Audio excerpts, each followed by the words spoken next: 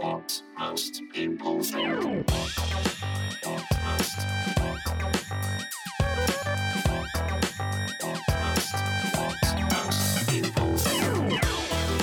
Hello and welcome to episode 143 of What Most People Think, and I hope you're enjoying this weather.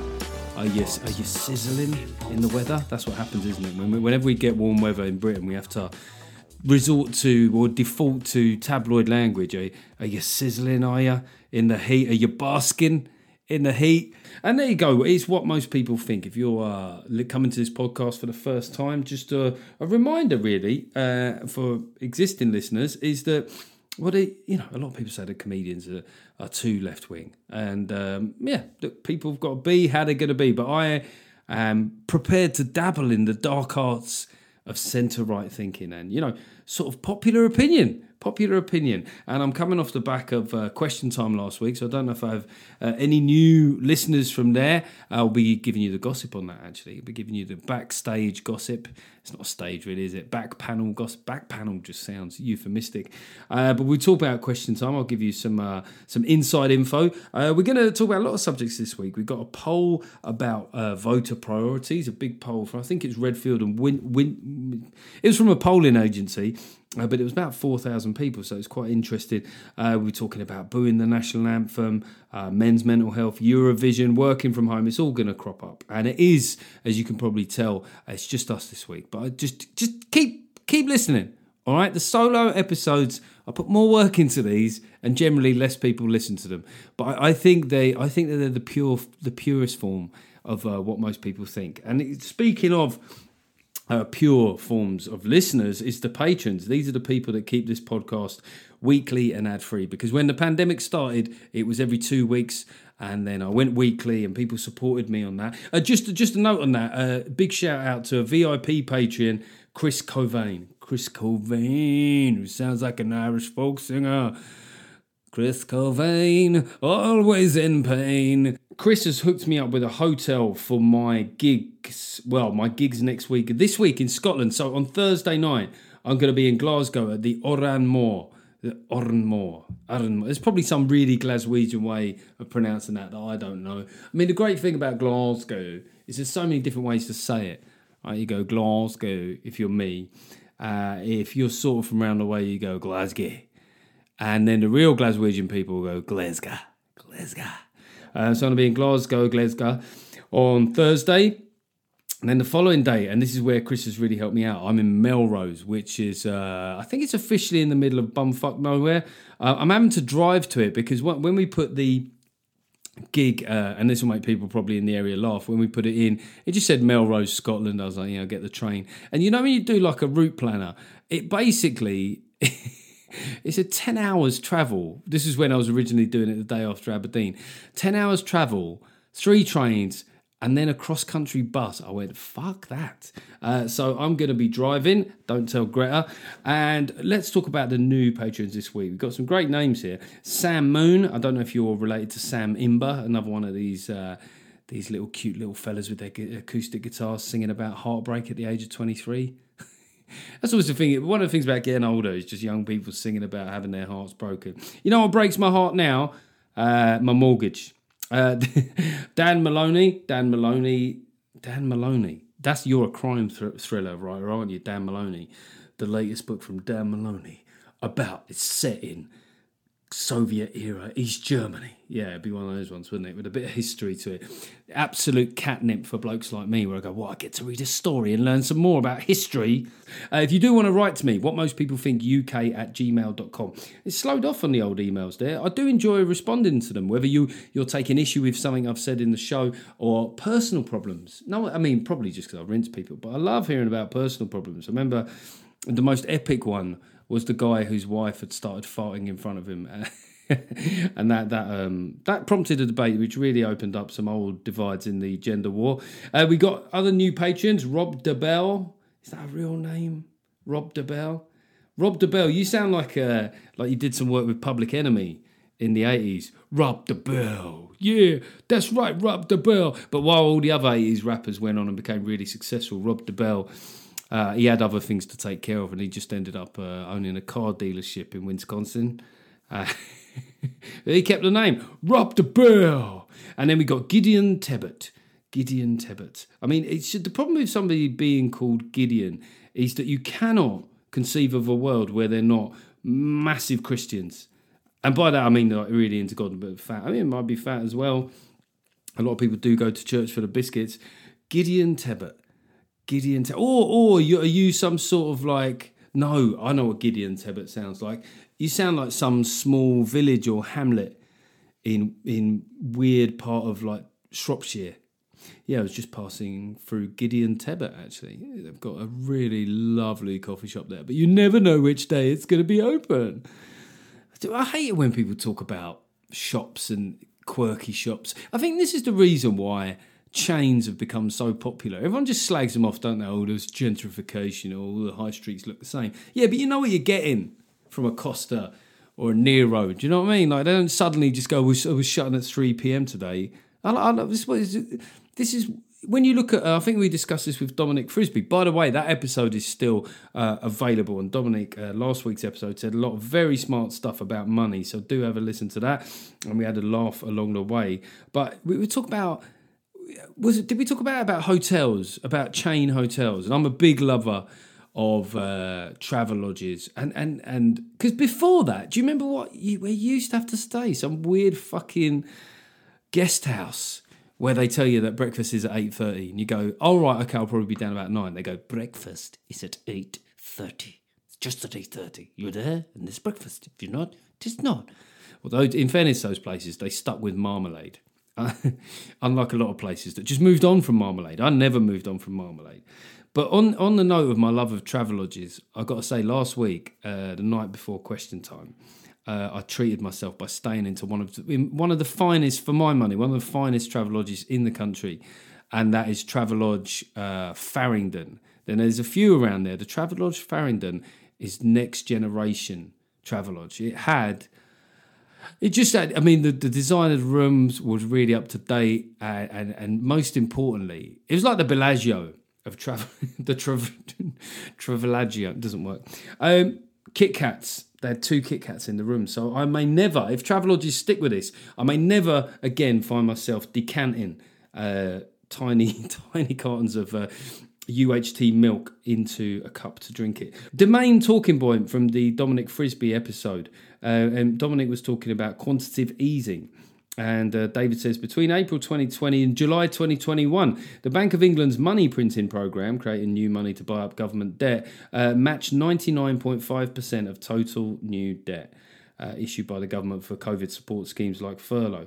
That's incredible, really. I mean, one thing that stands out about that is, why not just do the lot, lads?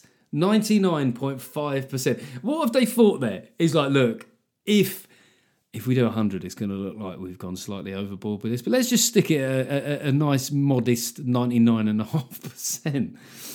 I mean, the thing about quantitative easing and the money printing is obviously, you find out more about the world as you get older. But when I was a kid, that was like the standard, the lad in your GCSE sort of geography or history class that had discovered cannabis too early. And those boys, there was a kind of boy that discovers cannabis too early. I think he discovered 18, but if for some reason, lads that started smoking weed at about 14, it's like they just remain forever stoned.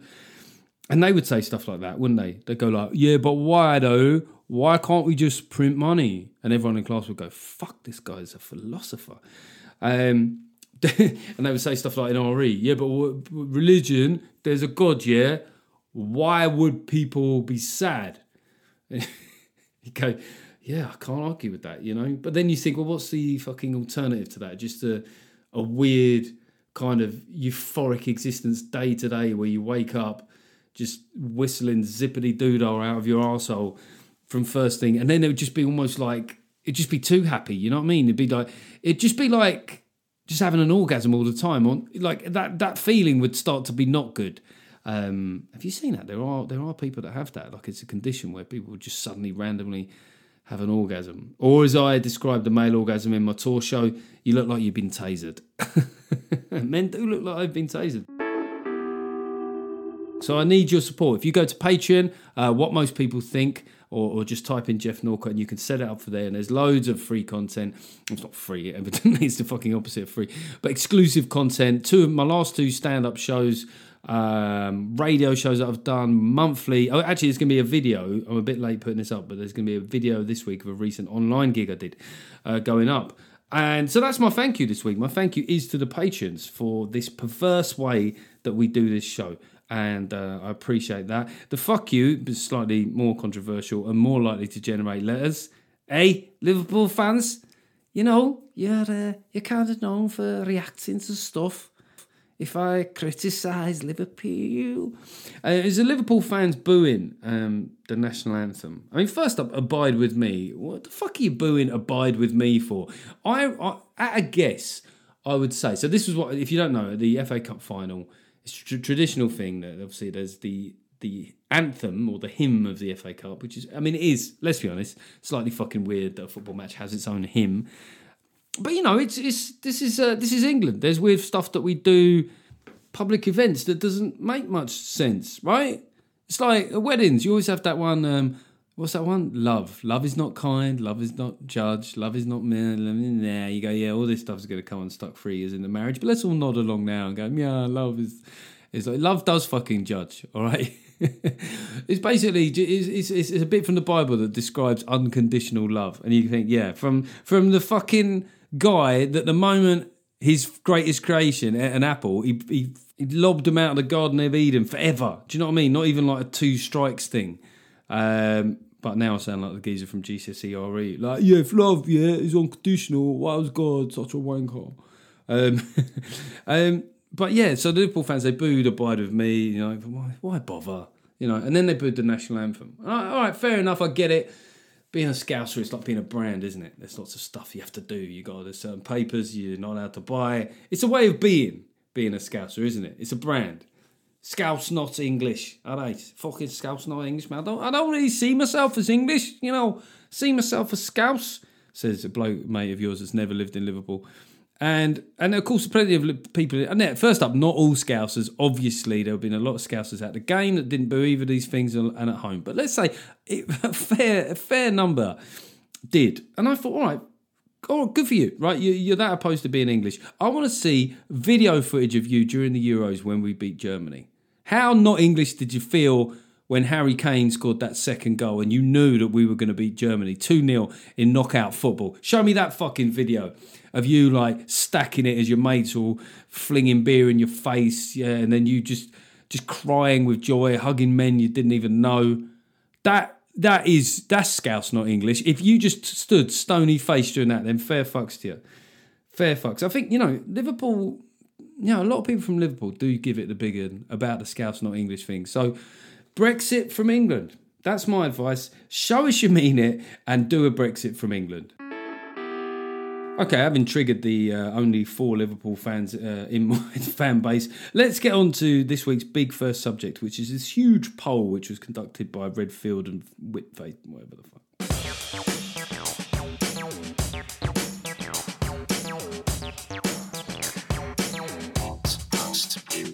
Okay, so the reason I wanted to talk about this is called What Most People Think, and it's very rare that you get a poll like this which sort of demonstrates attitudes across such a broad spectrum of opinion. And it was about voter priorities, right? And I just thought we'd go through a few of these and kind of see how this compares to the perception of the British public that you get if you're lurking around on social media all day, right? So as you'd expect at the moment, for 46%, so I think people could choose a couple of subjects here, right?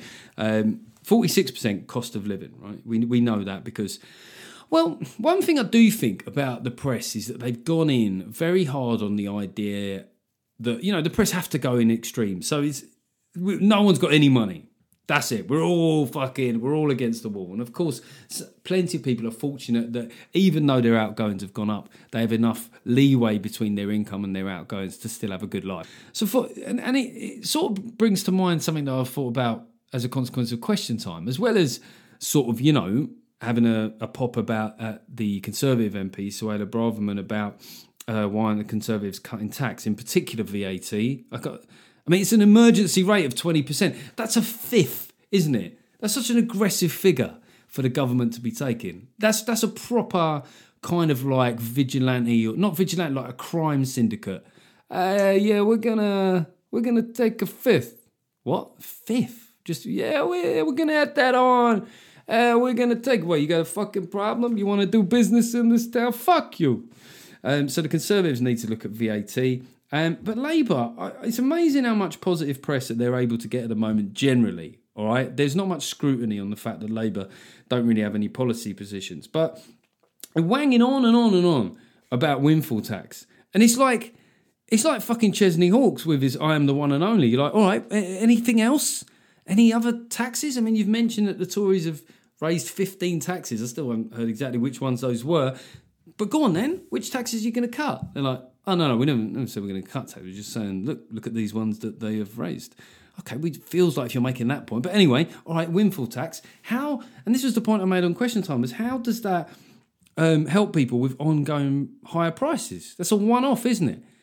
It's a win on a scratch card. It's a good win on a scratch card. Has anyone ever met anyone who won proper money on a scratch card? Or, here's one that you never meet anyone that's done well on, is those, you know when they raffle off those sports cars at airports? No one's ever won that fucking Ferrari, have they? You just think the hassle it must take getting a Ferrari, the hassle it must take getting a Ferrari into an airport departure lounge. They must go, by the way, no one's ever fucking winning this. But yeah, they just keep going. Windfall tax. Did we mention the windfall tax? Yeah, it's this policy. We've got the windfall tax. And yeah, it's popular. And yeah, the Conservatives probably could do it, really, and not dissuade too much investment if it is seen to be a one-off. But it doesn't provide ongoing answers. The next one was the 34% was the investment in the NHS. It doesn't really clarify which of these people think it needs more money. I would guess that would be the majority. People always think the NHS needs more money. How much money should the NHS get? More. How much more? 20 billion a year? More. How much? Don't know, just more. Always more for the NHS. And maybe, I don't know, maybe what, of that 34%, maybe 7% we're thinking maybe it gets too fucking much. Maybe we should spend it better. I mean, it's always the frustration about discussing the NHS is that if you have any questions about it, it's seen as an attack on free healthcare. But you go, yeah, there's other countries that have free healthcare but seem to do it a lot better. I mean, you look at the percentage of GDP that Britain spends on our health service, and yet we have way, way less doctors per head than France or Germany. Why is that? I don't know. Is it badly spent? Is it the government's fault? Do we pay doctors a lot in this country? How much do doctors get paid? Not enough. It's just. What should the government be doing on everything? More. How much should we have to pay in tax? Less. I mean, I definitely agree with the second bit. 20% of people thought that we should be. The question was, what if anything should be done about the environment? It's a strangely put question, but 20% of people, I guess this suggests that 20% of people see it as up there with their priorities. You would think, wouldn't you? Again, this is probably the first one that diverges from social media. If you based it on all the celebs that spend their life tweeting, do I get to do that accent? I don't know. I don't know why I picked that accent. Suddenly went to a dance hall accent. To all the celebs that spend their life tweeting. That was Beanie Man's come back and he's a massive environmentalist. What most people think. 17% of people felt that how to handle refugees crossing the English Channel was a big priority. And again, that could cut two ways, couldn't it? There could be people from the more sort of populist right element going, get the gunboats out, to some people going that we should actually be just laying on speedboats, safe passage, hashtag. Neither of which are obviously realistic ways of managing this situation, but that was quite high. I thought it was higher than I expected. 16% of people thought it was how much the state pension should be increased by, and I would guess that 16% of people, well, some silver tops in and amongst that. Put it this way, I think a lot of them would have classed Minder as one of their favourite TV shows of all time. 14% of people went for mental health. So if you deal with all the other stuff, you'll probably help with that. I think a lot of people's mental health problems at the moment are coming from anxiety and fucking fear about the economy and the state of the world and the fact you can't get doctor's appointments and the fact that Vladimir Putin is going to nuke By the way, just on the Vladimir Putin thing, he's mentioned nukes too often, has he? For any of us to take it seriously. I mean, I remember in the 80s, I don't know why, but we did think it was genuinely a possibility. But now he's going, well, just remind we could flatten London in seconds. And we're like, okay. I mean, we are almost at the point of saying to Vladimir Putin, come and have a go if you think you're hard enough. And then if he does nuke London, we go, fair play. He doesn't fuck about. He meant it. 12% of people, their priority was Britain's future relationship with the EU, which just shows the show, doesn't it? I mean, fucking hell. Like the way that this gets debated and by political commentators and columnists is not very high up the priority list for people in the real world. And then drugs and trans, legalisation of drugs and trans issues came way down the list at about 5% each. And again, that's a big sign of the disconnect between social media and the real world. Interestingly, 23% of people thought Ukraine was a priority, but only 5% thought increasing defence spending was important. That is an example, and this is where I don't always climb in completely on politicians, because the British public have got a great ability to go, yeah, we need to do more for Ukraine. And but with exactly the same size army that we have now, which is already reduced in size, because I don't want my taxes to go up. So we need to reduce tax, but do more for Ukraine. I've just realised that is exactly the point I'm making. I'm a prick. Okay, just a quick brief break here to hype some stuff. Obviously, the paperback of the book is out and selling pretty well. I've got tour shows, not many left, as I say, this Thursday in Glasgow. And then Friday in Melrose. I don't know, does that have an accent? I don't know. And the following week, Thursday, I'm at Maidenhead for my third date there of this tour. Then on the Friday, I'm at Spalding, the South Holland Arts Centre. No, fuck, I've got this all the wrong way around. It's Friday, I'm at Maidenhead. Saturday, I'm in Spalding. And then the final date of the UK tour proper, which is Wimbledon Theatre, man. Do me a solid, get yourself to Wimbledon Theatre. It's going to be a good night. I'll be going for a beer afterwards over the road. Maybe Hillary will come. And then, of course, a reminder that my Edinburgh Festival tickets are now on sale. This will be the last chance to see this tour show. I'm going to be up at the Edinburgh Fringe from the 14th to the 28th of August. And no doubt, getting fucking snotty teenagers from Student Rags coming along and just giving me a 3-star and going, yeah, we've heard it all before. You go, no, you haven't. Okay, so, one of the benefits of listening to this podcast is I do the odd thing, don't I, on telly, and I can give you a little bit of inside info on it. Last Thursday I did Question Time, and it'd been put in the diary a while ago, but they were a bit late confirming because they have to get the kind of, the chemistry of the lineup right and all this stuff, which probably means we're, wait to see if a bigger name than you comes along, Jeff. But then it was confirmed on the Tuesday, and I have to say, the moment you're doing Question Time is not a great moment. It's happened every single time that I've done it, that on the morning of doing it, I've sort of been hoping that I'll be in a light car crash. And this is no disrespect to anybody who's been in car crashes, but it's just just thinking what random event could get me out of this. And then what they do is they release the lineups the night before on social media. And of course, I get the phrase comedian because it says comedian and political commentator Jeff Norcott. And then I've got to say, look, I don't care if you're left wing or right wing or the comics that annoy you are left wing, right wing or fucking millennials or just stop with the whole comedian in inverted commas thing. It doesn't say anything because objectively that person is a comedian if their income is derived from or on their passport. They are a comedian. And when comedians get annoyed about this, it's not because it hurts us, it's because it's so fucking stupid. I mean, one of the ones that you get is inverted commas comedian, which I always think, well, that's basically quoting someone. So when you're saying comedian in speech marks, effectively, you're sort of supporting the idea that we're a comic by giving evidence of someone else who's echoed that fact.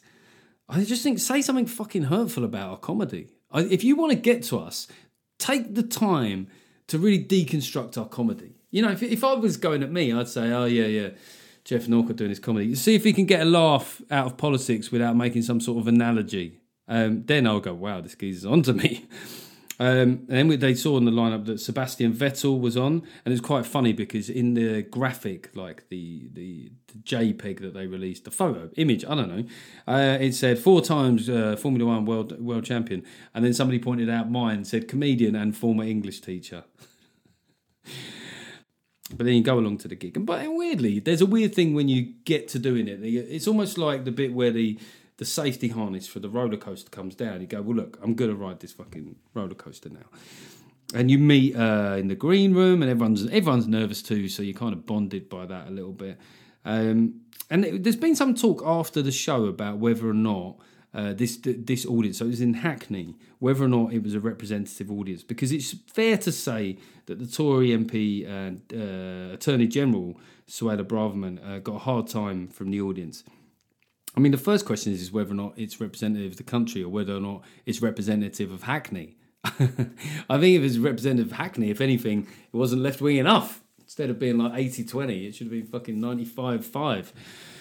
But the warm-up question, I thought that it wasn't. So I would say that the audience were probably about 70-30 or 75-25 left-wing, right-wing. But the 75% that were left-wing were very agitated and, they wanted to have their say, very angry, very young. I mean, I looked out into the audience and I saw my kryptonite as an audience member. This is a kind of person that I just think I can tell instinctively hates me. And it's basically a middle-class white woman in her early 20s who's attractive, right, wearing like very bold print colours, maybe like dungaree type fucking jumpsuit or something, bandana, like big earrings, and I could just tell that I'm just the kind of guy they think is just the worst guy. The kind of guy where they make that noise that modern girls make, like ugh. So I looked out in the audience and thought, okay, this could be a bit spicy. And normally they do a warm-up question, and just to get everybody loose. And the Tory got kind of booed in the warm-up question, and I thought, fuck me, this could be a long night. The only other time I've ever seen that before was when I did a question time in Barnsley, and it was the night after Nicky Morgan had voted against the government. It was the first, defeat of many that the government eventually had on Brexit. And it was the warm-up question was like, should we legalise cannabis? Just light-hearted sort of thing. And she started talking, and this geezer went, "You shut up, Morgan. You don't know what you're talking about, love. You should stick to what you know." I thought, that's the warm-up question. And it was a bit like that in Hackney the other night. And then, as the night went on, it became clear that it was going to be a very tough night for Suella Braverman. There was one moment that was interesting where, on the Northern Ireland protocol, where there was a guy who was very, I guess he's what people would call a gammon. He was very, like proper 1980s London. He was like, yeah, man, those voices that Cockneys have, where they just sound like they're on their last breath every time they speak. Yeah, so what I don't understand is better. We all know Northern Ireland's part of Britain.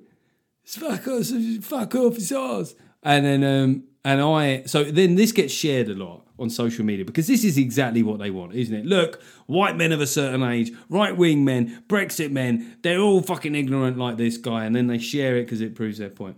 And then, it's sort of missed out that a couple of moments after that, another white guy who voted Conservative and voted Leave corrected him. Guess who? Me. But no, that doesn't fit the narrative. Never trust the carefully clipped social media video, guys. But as the record went on and I saw how hostile the crowd were being, I sort of thought, are we at a point here where the level of hostility and bile to the Tories is proportionate, right? Because obviously there's been a lot of bad stories and stuff, but the media have really, as I said in previous podcasts, now party politics is just a constant feed. It's the biggest part of the news every single night, and ever since, particularly since COVID, once we had that PPE story started, it's just been in the curtains. Remember the curtains, Matt Hancock? It's been a constant stream, right? And then Partygate obviously accelerated that exponentially. And all of these things the Tories have questions to answer. But are we at a point where there's a complete imbalance compared to the stuff that they've done well? Have we reached that point? And that's why these youngsters now feel so morally emboldened, because they're just fed a constant drip of, I guess, normally things that the Tories have said rather than the things that they've done, usually. And I ask this because of Eurovision, weirdly, is that we did well, and we got the old 12 points. 12 points, Royaume-Uni. I've never understood that about countries, how like countries get renamed by other countries. So we're like, the first time we go over there, like, who are you? Who's the fuck are you? I mean, like, we're the United Kingdom. They're like, Royaume-Uni. What the fucking not Royaume-Uni? I just told you, United Kingdom. It's not in Scotland. It's France. Scotland is called l'Écosse. No, it's Scotland. They're like, we shall call you l'Écosse. It's like over here, we call Germany, and they're Alemania, Deutschland. It's very strange. It's very strange. But we got a lot of 12 points, right? Partly because the guy did a good song. I think also partly because he was smart enough to look like a Dutch guy from the late 70s. Every time that geezer spoke, was it Sam something? They're all called Sam these days. I thought he was going to go, hey, it's great to be here representing Royaume-Uni, guys. And he just looked like a really fun dude. Hey, who wants to smoke some weed? And it was quite obvious, I think, where there's been a sea change in attitude to this country is partly, we can't quantify this, but because of Ukraine. What we've done is we've taken a very strong lead there, provided real military support, and sort of led the European response in a way. Right, a lot of Remainers now throwing shit at their podcast. If no. But I do think there was something we've done well. And I guess that it hasn't had much coverage there. We've seen it repeatedly from Zelensky himself. His gratitude is very high towards Royaume-Uni. And we've seen the Ukrainian people, the approval rating for Boris is very high. I mean, we've got all this evidence and we haven't stopped to think this is a very historic thing that's happening and we're doing well. And that, in the world of social media, is traded off against, well, Jacob Rees-Mogg said something a bit arch, or he had a weird photo of himself without a laptop in it and he was being a bit Victorian, or Michael Gove was on telly again looking like he's... like he might have had a late night / early morning. You go, yeah, but that's still what people say rather than what the government are doing. And on the big stuff, if you look at Brexit, not necessarily how the deal's working out now, but just getting that done. I mean, you forget what it was doing to the country to be in that constant state of flux. The pandemic didn't start well, but then the rollout of furlough, the vaccine rollout, giving us our freedoms back sooner than other countries, Ukraine. These are the things that will be discussed in history. I already realised this is such a pro-government stance. This is going to get clipped up and shared on Conservative Home website. But these are the big things that have happened in the recent past, okay? Not to say that Matt Hancock grabbing someone's arse wasn't relevant. It was relevant and it was hilarious and one of the best the best thing that's ever happened in politics. Partygate, yes, I was, very angry at the time. I still pissed off about it, but these aren't the things that are going to be discussed in history, okay? It will be governments and how they reacted to the big things of today.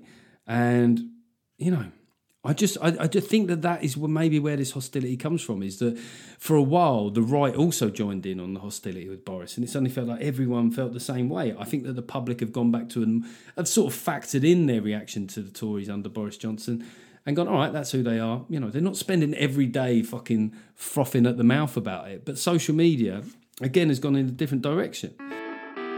One thing about Vettel, he's a nice guy, Sebastian Vettel, and but there's one thing he said that got a really good response that I did take issue with slightly, was they were talking about the Northern Ireland Protocol, and he was kind of going, and he was being very polite, but then he said, Britain's made their bed, they've got a lie in it. And then obviously this very left-wing, very Europhile, laughed and clapped, and that clip got shared by Alistair fucking Campbell. It's like this man, this articulate, sensitive young man, and like so much stuff with social media. Why don't you just say this guy that said what I think? You know what I mean? How much of it, and I benefit from this too, is people go, well, this guy got his head screwed on. You're very articulate, very well thought out. He just agrees with you. That's all that's happening here. And I thought, well, yeah, like Britain does have the right to try and renegotiate this. Truthfully, we knew coming out of Brexit that there were things that we'd need to come back to, but there is provisions. God, this is the most boring thing I've ever said on the podcast, but Article 13.8 that says that you can enter into renegotiations if a superior arrangement is possible.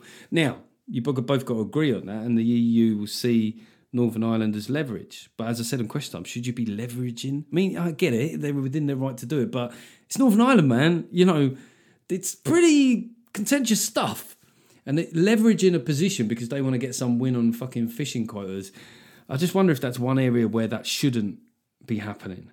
And look, overall, if you look at the abuse that you expect to get going on question time, that was a win for me, which was, I would say, only 80% of the tweets about it they weren't even that abusive this time. But what happens on question time is if you say anything nuanced, right?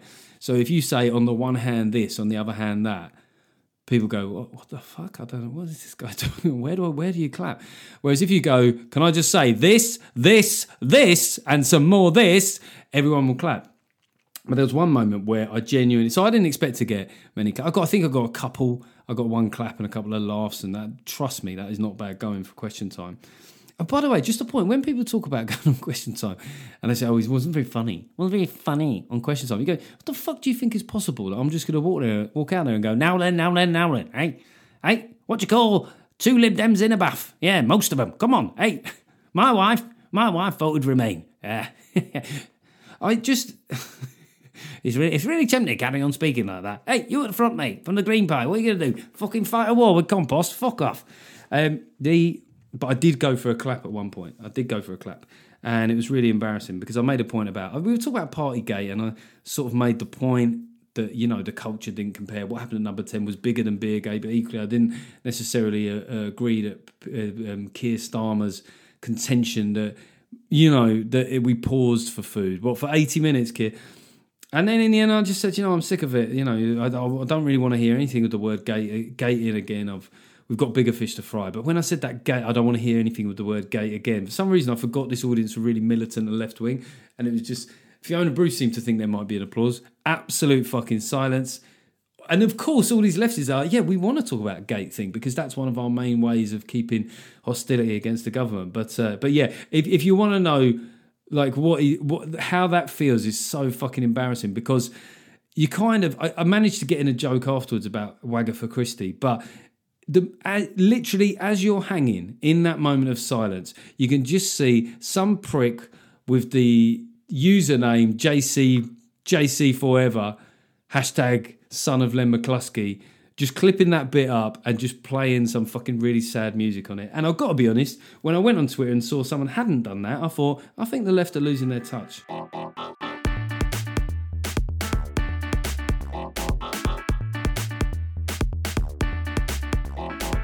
Just a quick letter here, and this will come into the realms of men's mental health. This is from Craig from Tiverton. That just sounds like some fucking made-up place from Paw Patrol or something. Craig from Tiverton says, Jeff, I listened to Catherine Ryan's podcast as well as yours. Of course, absolutely, as you should. Kath's podcast is excellent. In a recent episode, she basically made the point that men are more likely to get overwhelmed by their domestic arrangements than women. Do you think this is fair? Well, first up, it's Catherine Ryan. You know, she's my patriarch. She's my mentor. She's pretty savvy about men. I would say this because I listened to that episode as well, and I thought that's interesting. Men get overwhelmed. I think there's that question of are women just able to withstand more? Maybe, yeah. I suppose what men don't do is talk about things on an ongoing basis. So women will have, when it comes to I was going to say the word complaining and moaning. That probably isn't the right word to use. But when getting stuff off their chest, women have got ways of doing that on an ongoing basis, right? So they'll just see their friend and they'll fucking moan about their fella. They'll moan about their fella. They'll just say, oh, fucking, you know, they'll just get it all off on an ongoing basis. Whereas men, I don't know, most of the blokes I know, we see it as a very disloyal and treacherous thing to do, to moan about your wife to other people. And I don't know if that's some comradely thing or shit from playing team sports or being in the trenches back in the day, as I don't do any of those things now. But so I think that what happens with men is shit builds up, you know, and then builds up over time. You're so busy burying stuff. You've got all these little fucking hernias that you're cultivating. And then one day, like, just something will happen. You go, you're like, I don't know what I'm fucking going out. Too much fucking noise in here. I'm going out. Going to stay at Travelodge for a week. And then something, what the fuck happened there? What the fuck? I'm going to go and gamble all the money. I'm going to go and see a fucking prostitute. And you're like, whoa, fella, just back up. And that is one of the problems with the male approach, is it can be dignified and noble to just withstand stuff and think, well, you know, it won't help if I start whinging as well. I'm not saying women whinge, but you just kind of... But the problem is for women who psychologically will do that, it can come as a real shock when you just turn around one day and freak the fuck out. So I don't expect men and women to become completely different, but you see it sometimes as well, don't you? Like when you see couples going on a holiday, it does seem like the guy that you see be at an airport and there'll be a guy standing outside the airport just trying to vape his way into a stupor. And you can just see the whole concept of moving the family like that stresses him out to the point where he's sort of withdrawn into a kind of self-induced K-hole. Whereas the woman is stressed as well, but she's very present. She's in the moment. If anything, she's a bit too on top of things. She's fucking telling him off, getting there, wiping the kids, offering them shit when they don't even need it. I guess what I'm saying is that men and women are a bit different.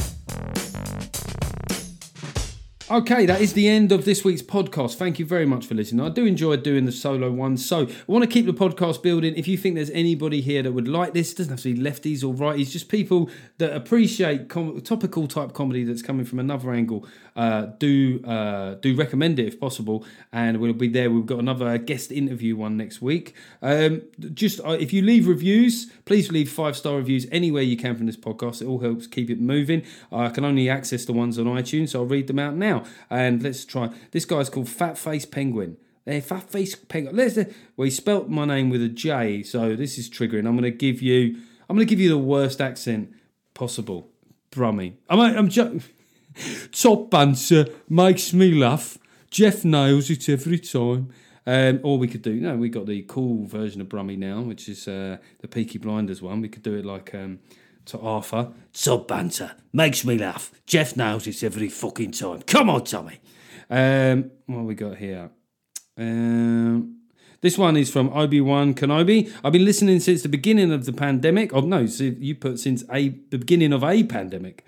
During this time, I've had a lot to think about my political allegiances and why I believe. The one thing I've found myself becoming is a political nomad. And I think this podcast is for a lot of people who sit on the centre, potentially with toes on either side. And he goes on to say other nice things. Thank you very much for that.